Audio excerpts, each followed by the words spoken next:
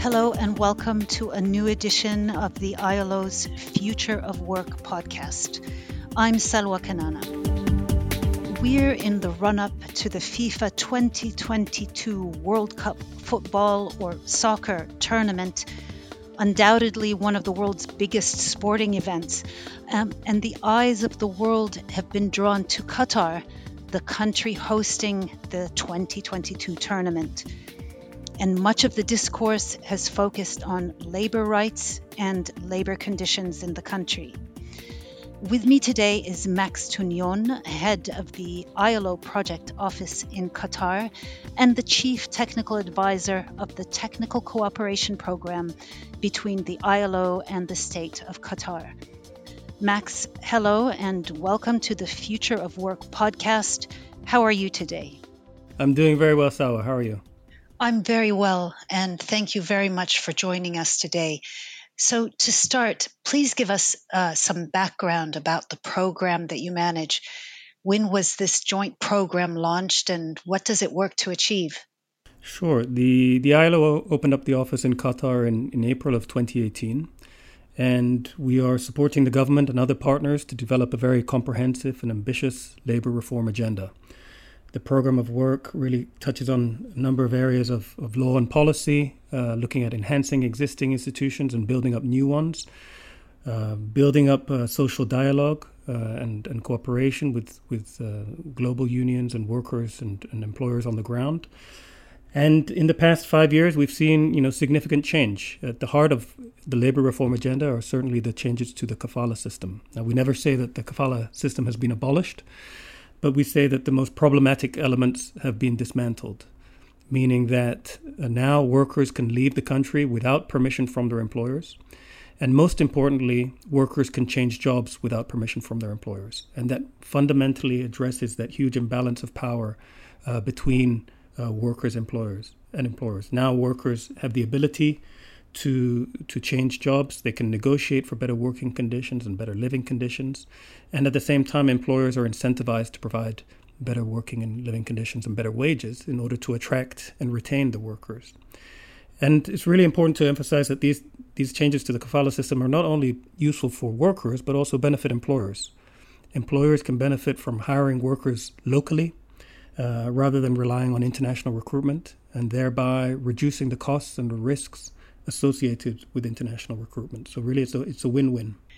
Now, when you speak of workers, who are you referring to specifically? What group of workers in the country? Well, there are about 2 million migrant workers in Qatar. Migrant workers make up 95% of the workforce in the private sector.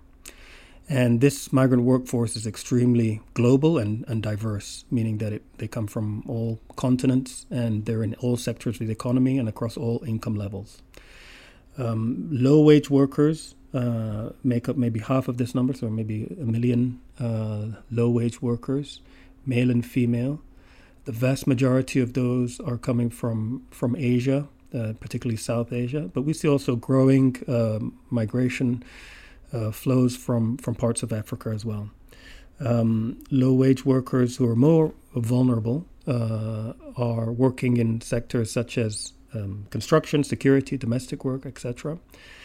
But it's really important to emphasize that these reforms benefit and affect everyone, all workers. When we talk about the ability to change jobs, the ability to leave the country without permission from your employer, the ability for workers to form or to be elected as representatives in their companies. These are changes that can affect workers in any sector of the economy across all income levels. You mentioned domestic workers. What do we mean by domestic work, and why is it singled out from other forms of work? So there are maybe 200,000 or so domestic workers in the country, workers within households. There is a specific legislation that has been adopted in 2017 that provides protection for domestic workers.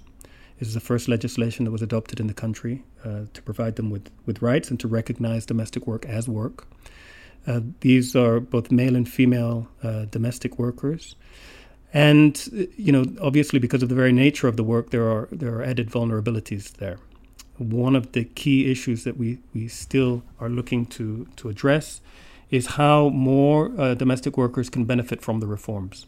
The reforms around labor mobility, for example, but also around the legislation protecting domestic workers and that govern working time and domestic workers' rights to 1 day off a week at least.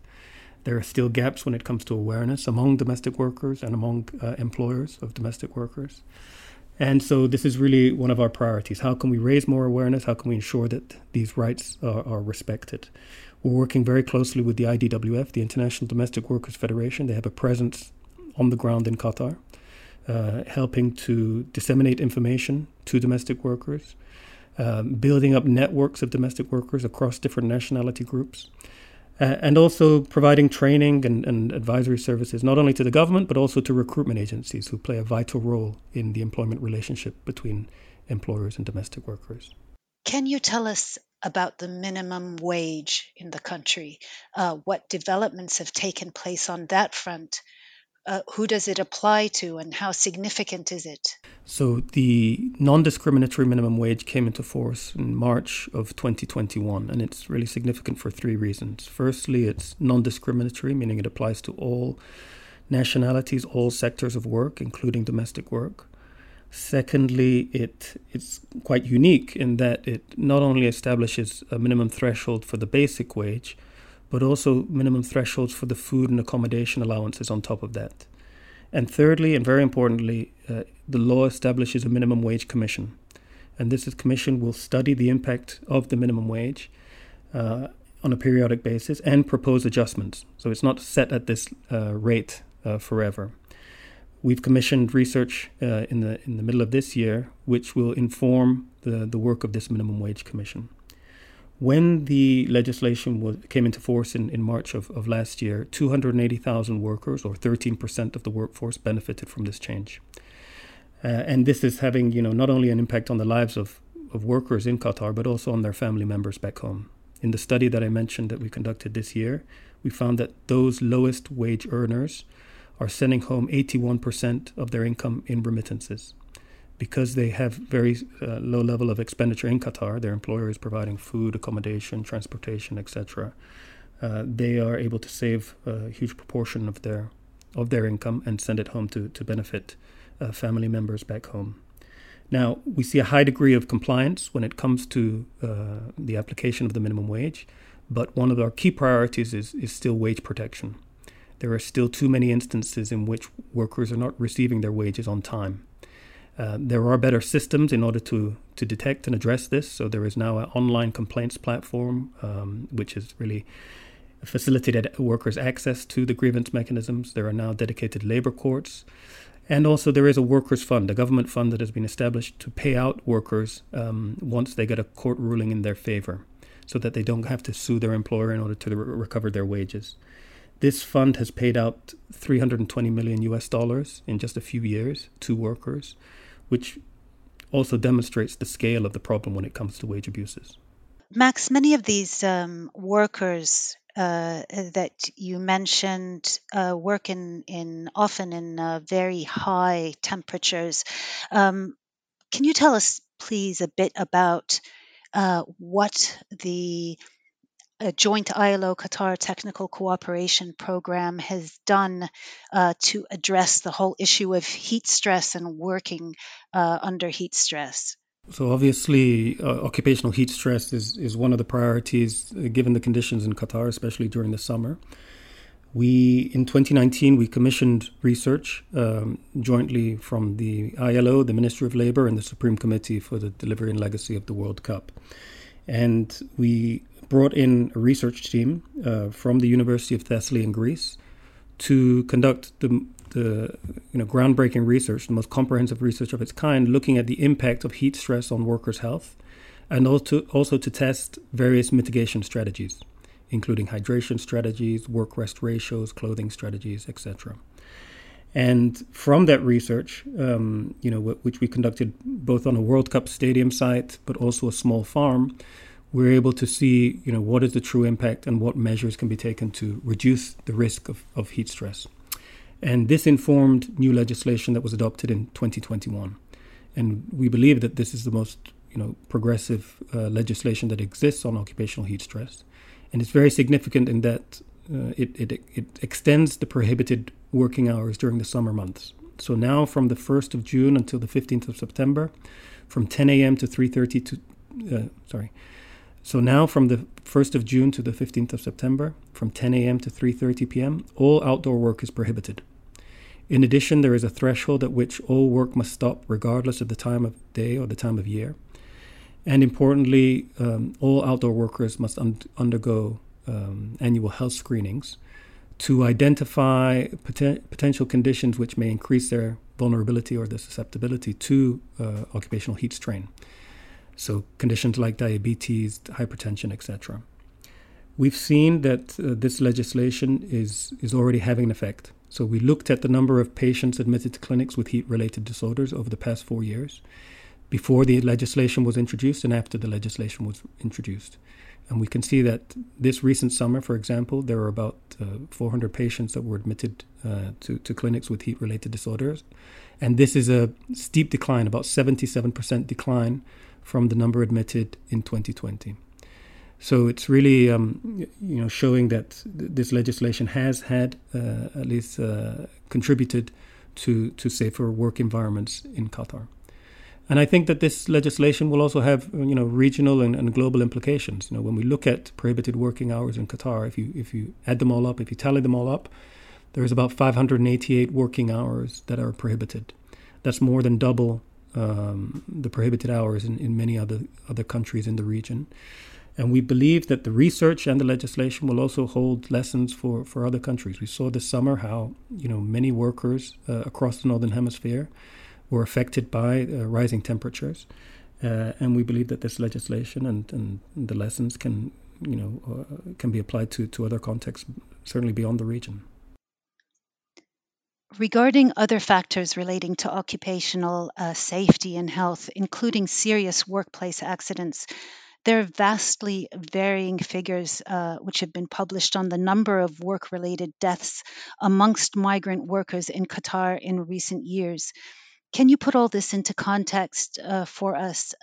Do we have an actual number of work-related fatalities in the country? Can you shed light on why there are so many varying figures? Yeah, I think there are 3 figures that are circulating, but they're all looking at different populations.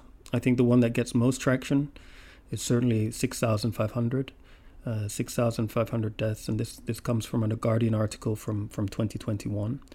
But it's really important to go back to the original article and the context provided there, and that context is often not replicated when the number is cited over and over again.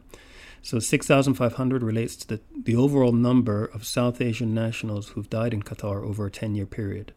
It doesn't distinguish between whether these are work-related deaths or non-work-related deaths. In fact, these deaths include people who are not economically active, people under the age of 18, students, spouses, people over the age of 60, etc. And also importantly, it doesn't really contextualize the size of the South Asian population in Qatar. The population in Qatar of South Asian nationals is huge, about 50 to 60% of the overall population, and incredibly diverse. They are not all working in construction. They're working in every sector of the economy across all income levels. And so it's very misleading to attribute all of these deaths to work, to construction, and certainly to the construction of World Cup sites. Now, the government was not able to respond with an accurate figure on what is the actual number of work-related deaths in a year or over 10 years. And we carried out work and published a report in November of last year which presented how data is currently being collected in the state of Qatar when it comes to occupational injuries. And we found that different ministries and different health institutions are collecting data in different ways, using different data points. And when you try and aggregate this or pull this together, it's impossible to come up with one definitive figure. So we commissioned our own work, working with the Medical Research Center and other institutions. And we found that in 2020, just for 1 year, there were 50 work-related deaths, 506 severe injuries, and 37,000 mild and moderate injuries. And we can break this down by the cause of injury, the nationality of the worker, their age, sector of work, gender, etc. And we're using this to design more effective prevention strategies. We're using it to inform law and policy. We're using it to train labor inspectors and also to raise awareness among workers and employers. And it's at the same time, the report highlighted a number of gaps. So we're also looking at how we can strengthen data collection within the government. And we're seeing progress now on a number of those recommendations, including how data can be collected in a more harmonized way and more systematic way. But very importantly, one of the key recommendations is that still there needs to be more investigations of deaths and accidents that may in fact be work-related but are currently not being categorized as such. The other data point relates to deaths on World Cup sites. Now, this is not our data. This comes from the Supreme Committee organizing the World Cup. They've found that there were three on-site deaths in the construction of the World Cup stadiums and 37 off-site deaths. One thing that's important to contextualize here is that, at the peak, the number of workers building the World Cup stadia and related World Cup sites was 32,000 workers. That's less than 2% of the overall workforce in Qatar. And the other thing to point out is that, it's widely recognized that the Supreme Committee has among the highest safety and health standards in the country. They've been working with the BWI, the Construction Workers Union, since 2016, and the BWI has been conducting inspections on site since then and publishing reports. And they've publicly, stated how the conditions on these sites are, comparable to what they see in Europe and North America. So it's another important piece of context to say that the number of people working directly on the stadiums is a very small proportion of the overall workforce, and their standards are generally higher than most. Okay, thank you very much. I'm going to move on to a different subject, a slightly different subject now. The ILO highlights that effective social dialogue between governments, employers, and workers, and sound industrial relations are very powerful means to promote social justice, inclusive economic growth, and decent work for all. Max, can you tell me, how much of a voice do migrant workers in Qatar have in decision making that affects their rights and well-being? And is the Joint Technical Cooperation Program addressing this issue in any way? So there are no independent trade unions in Qatar. What was negotiated with the international trade union movement and the government of Qatar and the ILO at the outset of this technical cooperation program was to start by building up workers' voice and social dialogue at the enterprise level. So in 2019, new legislation was adopted that governs joint committees, worker management committees. And for the first time in the region, there are elected migrant worker representatives who at the enterprise level. This is voluntary, and we've been promoting joint committees within companies with the government, who are actively promoting these now, and with the support of the global union federations who are present in Qatar. So far, there are about 70 companies that have established these worker management committees with hundreds of migrant worker representatives. And we've now established what we call central labor management committees. One exists at the sectoral level within the hospitality sector, and one exists at a client level. So within Qatar Foundation, they've mandated that all of their subcontractors must establish joint committees. So we're in the process of gradually building up more and more workers' voice, beginning at the enterprise level, but looking then at building it to the sectoral level and then at the national level. In addition to the joint committees, we work very closely with the ITUC and the global union federations. They've been part of the process since the start, and on a biannual basis, twice a year, we meet the ILO, the Ministry of Labor, and the global unions to discuss the progress that has been made over the past 6 months and also to set new priorities for the next 6 months. Beyond that cooperation at the strategic level, the global unions and the ITUC also have a presence on the ground. There are 5 staff of the global unions. We call them community liaison officers. Their job is to disseminate information within their communities in the different sectors about the reforms, but also to hear back from workers on where the gaps exist, where the limitations and the gaps in implementation exist.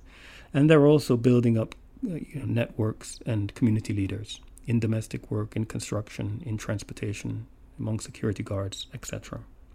So it's a process, it's an ongoing process, and gradually we're seeing results in terms of more joint committees, a sectoral committee in hospitality.